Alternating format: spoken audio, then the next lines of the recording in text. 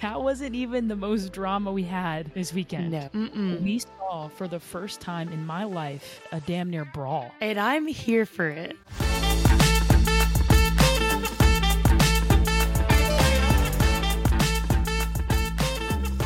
Welcome to episode 2 of Softball Speak Easy. If you're new here, my name is Rain Wilson, and I'm a former Duke softball player, now analyst and broadcaster. And I'm Kelly Torres, current Duke softball catcher. Softball Speak Easy is a podcast that will be giving you a behind-the-scenes look at Duke's 2024 campaign. We'll be following storylines throughout the college softball season, and we'll aim to give you next-level access into what it's like to play college softball at the Division I level. We'll share stories, laughs, and of course, have some fun. But before we get into the meat and potatoes of the episode, we have to thank you all for the overwhelming support we received after episode 1. All the comments, the likes, the subscriptions. We read everything, so please follow us at SB Speak Easy on all platforms. Comment, like, subscribe. And speaking of commenting and liking and subscribing, we received a ton of questions across all of our platforms that we will begin to answer at the end of the show. So stay tuned for that because we received a lot of them and they're really, really good questions. But without further ado, let's get into episode 2. Kelly, you're back on U.S. soil.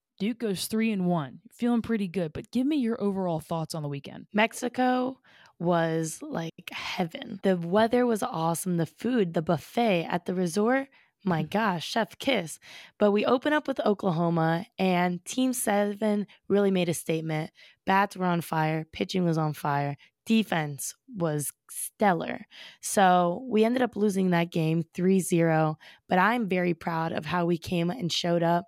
Oklahoma was able to just tie in some runs. And once we start finding our holes in the field, Team 7's going to be a team to look out for. And so then you like you mentioned, you all came out firing all cylinders. Of course, you get shut out. You lose 3-0, but I don't think the box score tells the complete story.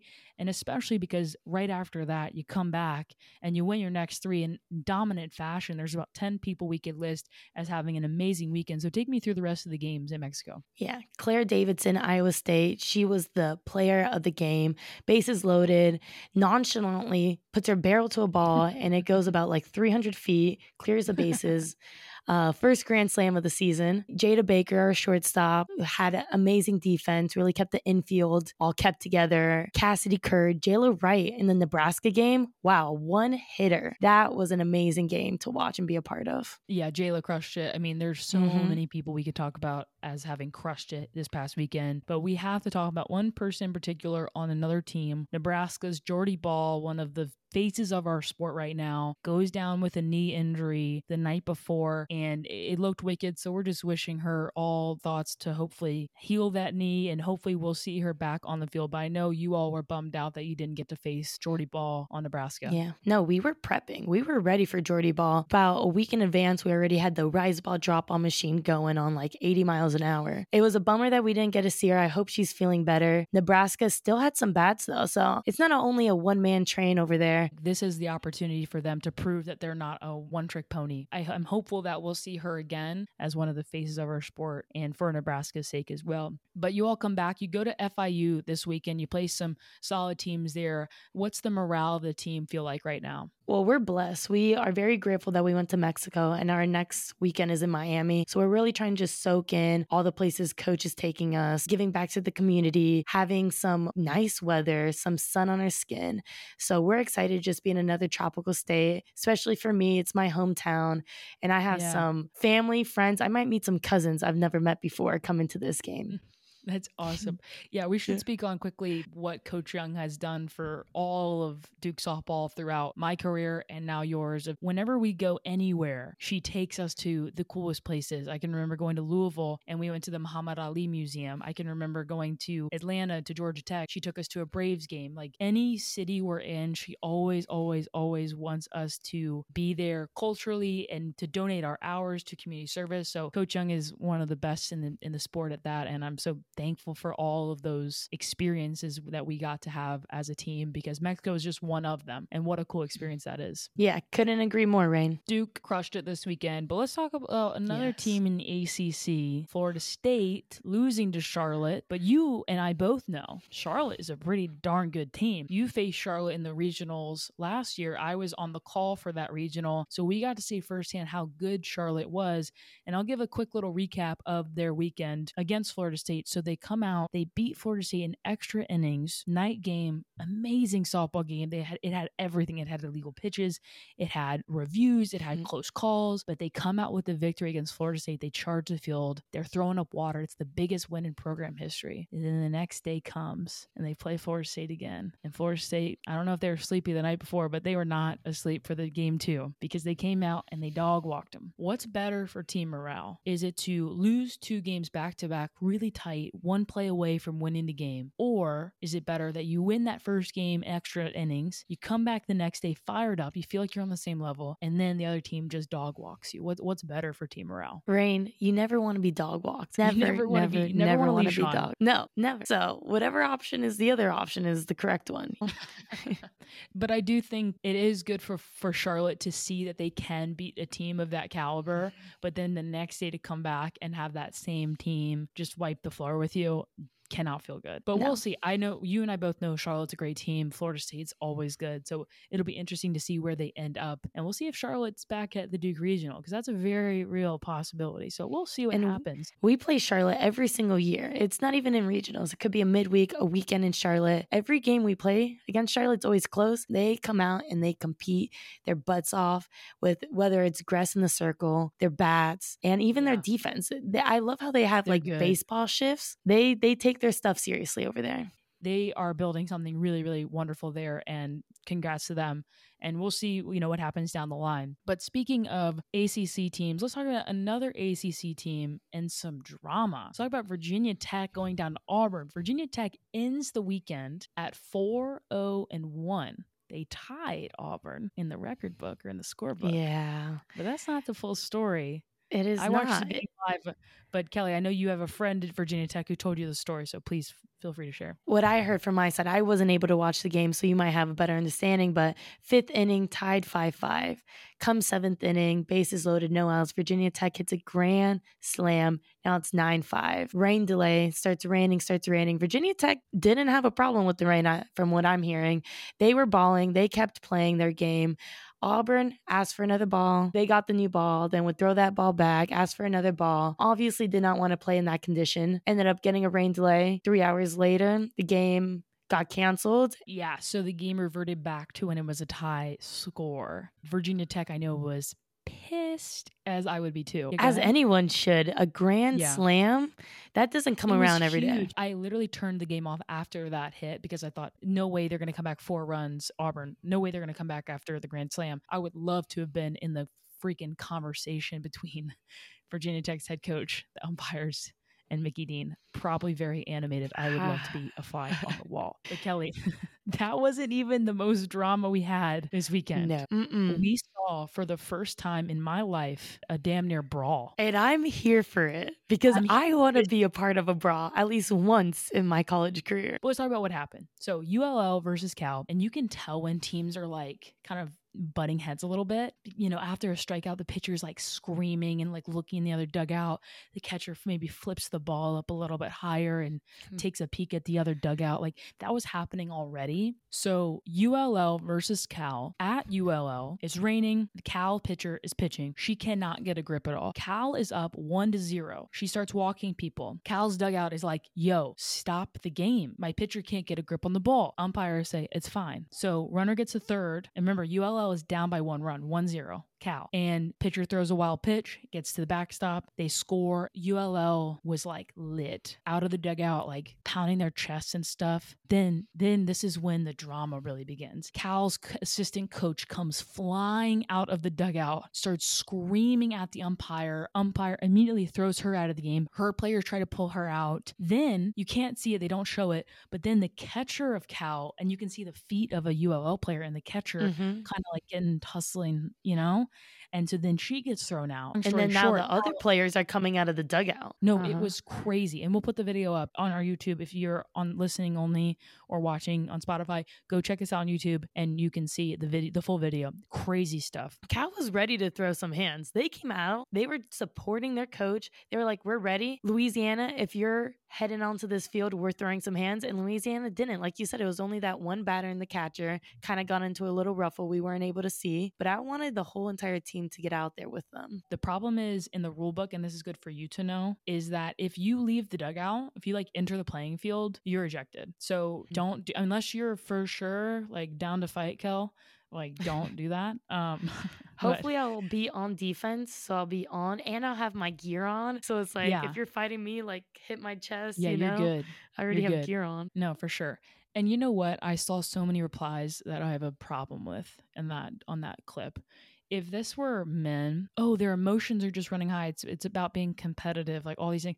I don't think I've ever seen under a brawl, ever, in professional baseball, which those guys can be 18 to 22 as well, ever. What a disgrace to the game. Baseball fans say, that's just part of the game. And so then we see women who don't even make contact, right? They don't even punch each other. And we see a bunch of tweets from people saying the Cal coach should be fired immediately, suspended immediately. Those players should be just ashamed of themselves, all these things. And it's like, I just think that in softball, we should also allow for emotions to run high because it means that people care. Of course, we want to handle things with communication and words and not use our fists.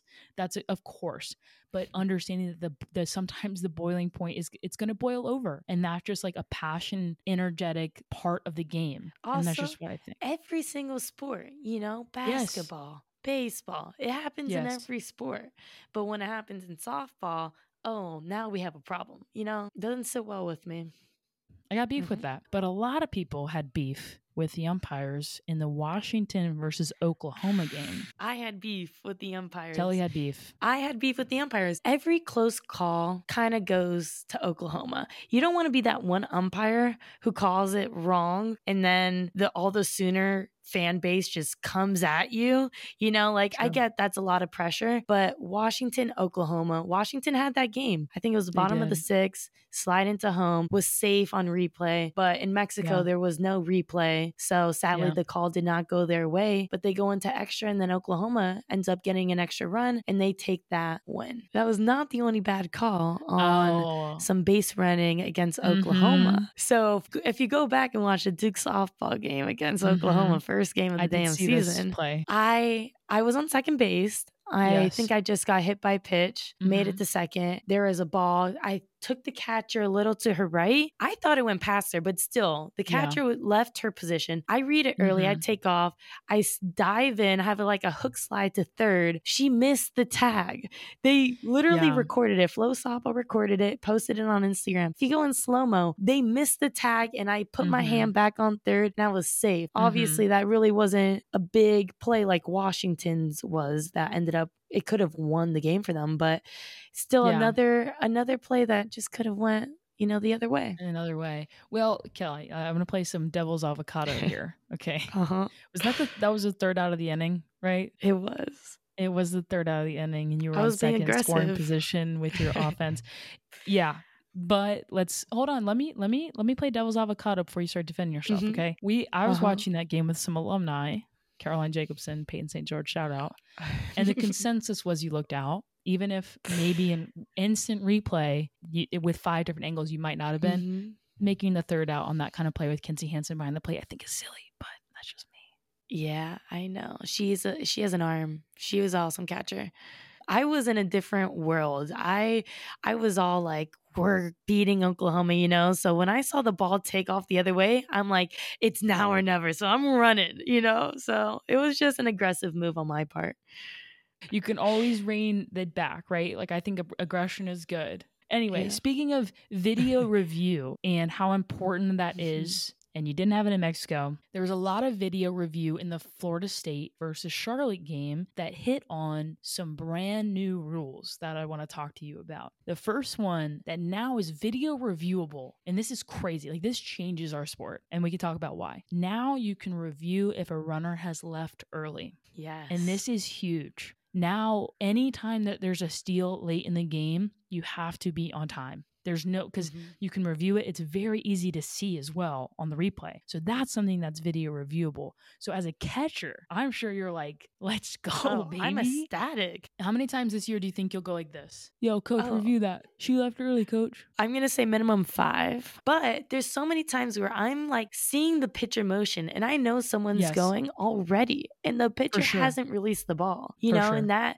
not only makes me rush my throw, but what are the chances that I'm going to get this girl out even if it's a perfect throw? You know, we only have 60 feet between our bases. I don't know if you know this, but I caught a little bit at Duke and I caught all through high school. I caught Peyton in high school. And dude, same thing. And the thing is too, as a player, you are absolutely 100% taught to leave early. But now you cannot do it, or you run the risk of getting it reviewed and now you're out. This is going to be a huge, huge rule change because now coaches have that in their back pocket, but they have to use it strategically and they have to see kind of what makes most sense. And I also think we're going to see catchers throwing people out. That number is going to skyrocket. So I'm excited for you. It's going to be a great year for you. Might break some records. I hope so. Hope so.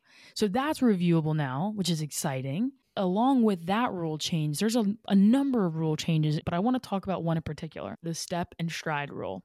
It's to allow pitchers to disengage from the playing surface during the delivery, but they cannot replant. The slang leaping is totally legal, but they cannot replant their back foot, then engage again. So that is a huge rule. Because you know, as well as I know, leaping has been illegal for a long time. And so pitchers have kind of practiced their way out of it. Now it is legal, but you can't replant. And in Charlotte versus FSU, I know you were playing, so you couldn't watch the whole game. A Charlotte pitcher got called for it 5 times out of 6 pitches. The coach had to take her out because the umpire was like, no, she's replanting. And the coach was like, no, she's not. And so I think this is going to be a huge thing moving forward is what is replanting? What does it look like? I'm curious what your team has thought about that rule and where you see it kind of playing out. Well, we haven't encountered anything so far. Jayla Wright, one of our pitchers, did get called for that leaping rule last year. So I hope it helps her out. She doesn't have to get so much in her head thinking about, you know, where her feet should be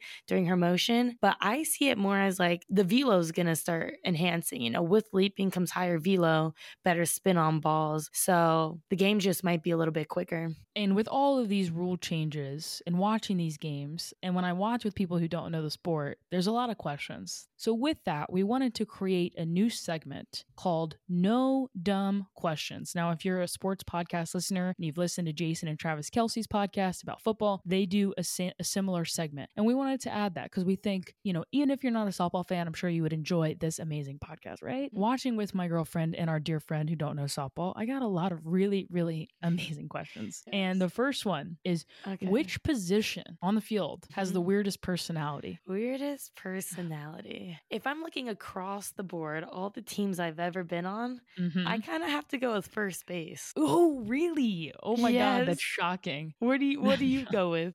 I was going to say pitchers for sure. Pitchers or catchers? Like catchers are weird too, for sure. You know, maybe I'm biased because I'm a catcher and I'm currently playing. So I'm like, no, we're not that weird. Catchers are up there. For sure. I mean, catchers are weird too. Like I'm full on that train. Like we like to get hit. We like are cool with that. And we're like down to like slug a bunch of gear everywhere. Like people don't realize like catchers are carrying 80 pounds of stuff everywhere. Pitchers are funny because they'll get up to bat. If they ever hit, they'll get up to bat and they'll swing and miss every time. Okay. This is most pitchers. I'm not like there's some that are different. They'll like swing and miss. Or they'll hit a ball 400 feet and they haven't taken BP in months. Right? Pitchers are so unique. They have to be unique because imagine a tight game, all that pressure is on you. You're going to either be the hero of the damn story or you can be the villain.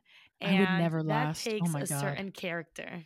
How many pitchers percentage, okay, do you know that have a crazy parent? I can't think of one that doesn't.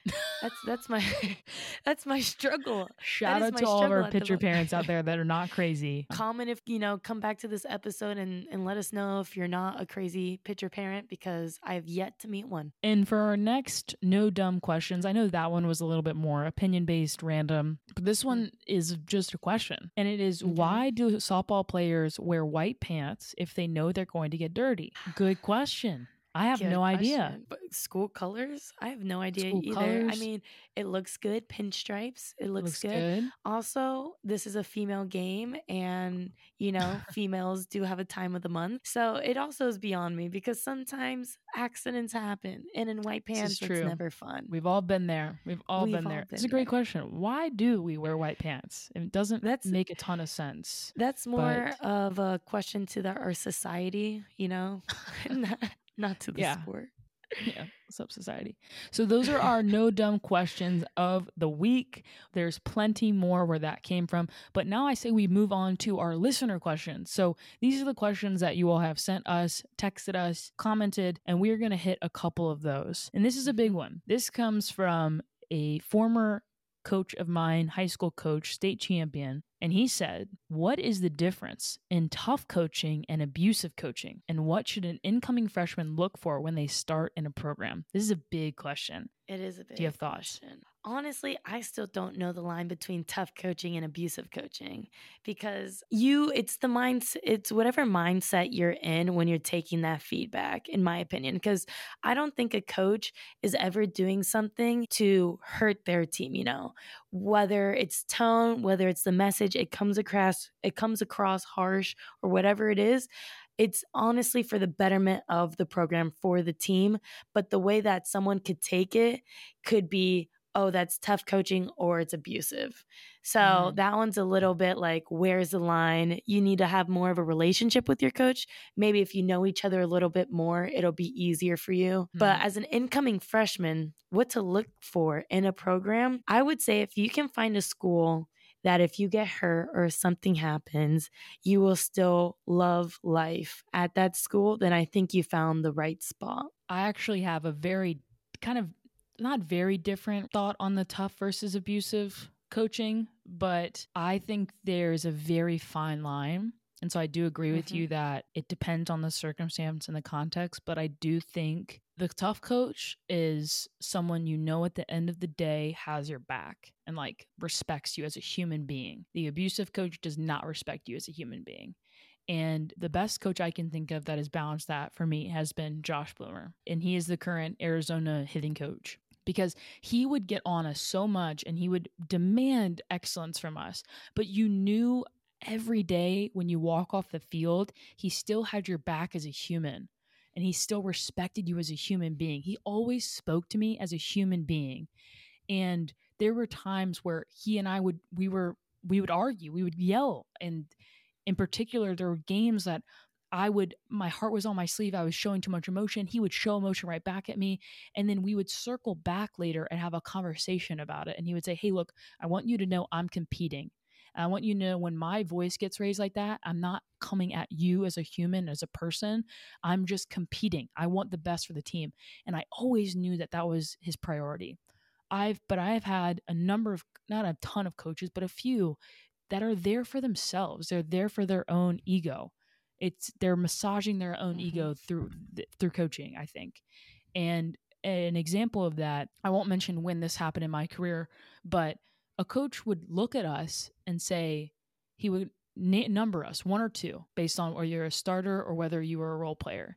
He didn't remember your name. He would say 1 or 2 every single day. And so even though, as Duke right now, you all know who the starting lineup is, right? There might be 10, 11 of you, right, that are in the mix, but you all know. And so every day being reminded that you're 2, you're 2, you're 2. And he couldn't even remember who you were. Like, you're 2, 2, 2.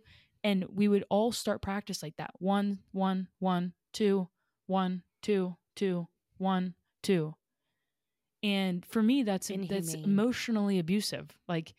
And I think for sure he wanted to win, of course, but at what expense, right? At what expense? And I think this is the question that it could be a podcast in and of itself. And so we aren't going to even go near answering it completely. But I think in short, if a tough coach is someone who demands excellence, but has their heart and trust in the right place. And how you develop that trust is you are vulnerable with your players. You admit when you're wrong. You admit when you make mistakes, and it humanizes you. And I think Josh Bloomer, shout out Coach Bloomer. I think you just did that perfectly. And the thing is with Bloomer, and he would admit this, some people don't agree with that. Some people think he was too tough. And I'm just on the side of, I think he was the perfect, right amount of toughness for me. And I think to your point, Kelly, it just depends on the person. And then as far as what should an incoming freshman look for when they start in a program, I'll just read it as an incoming freshman. They're going to the school no matter what. Find the seniors that you want to be like. Find those people that you can see yourself being. For me, it was a senior that taught me how to fill out a resume. She taught me how to interview. We would do mock interviews together. And it was another senior who would pull me into early hitting every day. If I wasn't there, she'd get on me. And so I found those people early on that I wanted to emulate. The thing is, too, you have to look at the graduating people from that program, and you have to understand, if you're going to be a freshman there, if you're going to graduate from there, you are going to be one of them. You're going to be some type of them. That's the washer machine that is a culture of a team, is you get in there and you kind of start to become similar to each other, like whether you like it or not. And it doesn't need to be like everyone likes the same things, everyone's interested in doing the same things. But for Duke, for example, our teammates are like, I want to be a neurosurgeon. I want to be a doctor. I want to be a lawyer. I want to be this. I want to be this, or an entrepreneur. All of these motivations, whereas other programs, it might be a different kind of washer machine of a culture that you will come out of a different person. But look at those seniors and figure out, do you want to be like them? Because that's what you will probably be like. Well said, Rain. And then we'll do one more question. Our final question comes from former teammate and dear friend Kylie Kaufelt, who's currently coaching a young team. So if you're a young player watching, if you're one of Kylie's players, thank you for tuning in. But she asks, in big moments, go through your mental state. What helps you most to focus and get the job done? Well, for me, I think I've changed throughout the years. Like we said earlier, the game's constantly changing. So back when I was a freshman, I think it was just to compete. Sophomore year, it was to breathe, to relax. And now I'm seeing the game is bigger than I am. I think it's the last year you're looking at things, you're very grateful. My good friend Kaylee Rodriguez, she played at University of Michigan, was diagnosed with cancer, and sadly it ended her career. And I have her on my helmet every game. And when things get, when the pressure builds, I'm just like, wow, what would Kaylee do to play another game? And that right there is just all I need to get my focus, to get my job done and play, not just for myself, but for something much bigger than I am. Well said. And well said. And I'm not playing anymore, but I can empathize in what I felt at that time. And I honestly, that was something I struggled with my entire career, was like big moments, because I had always tried to be perfect in those moments and made those moments so big in my mind that it paralyzed me. And so post graduation, post softball career, now my big moments are when I call a big game. Now my big moments are when I am, the first time I was ever on ESPN, which was last year at the regional. Like, those were my big moments where I get to recapture the opportunity to do well in big moments, because I've always kind of felt handicapped by my mind. And so for me now, it sounds like whatever, but it's breathing. Breathing is so important. And so that has helped me so much in trying to navigate this world of TV and being on camera and trying to talk live and not mess up, is breathing and letting things breathe. And I'm still a work in progress for that. But that is such a good question. And I think if you're a player, you should spend as much time on that question as you do on your swing, on your fielding and all of that. So it's very critical. You have to remember, pressure is a privilege. Yeah. And pressure can do two things. Pressure could, press, compress, it can destroy, or pressure can make diamonds, And you got to look at it like, I'm coming out a diamond. Absolutely. Absolutely. So thank you all so much for asking those questions. I know that's just two of them. We have so many more that we'll get to next week as well. So stay tuned for that. As a reminder, we'll be a part of the Softball America Podcast Network. So you can find us chatting there every single Wednesday night. Thank you so much for watching, listening, viewing, and subscribing. Softball Speakeasy comes out every single Wednesday. Watch us on YouTube.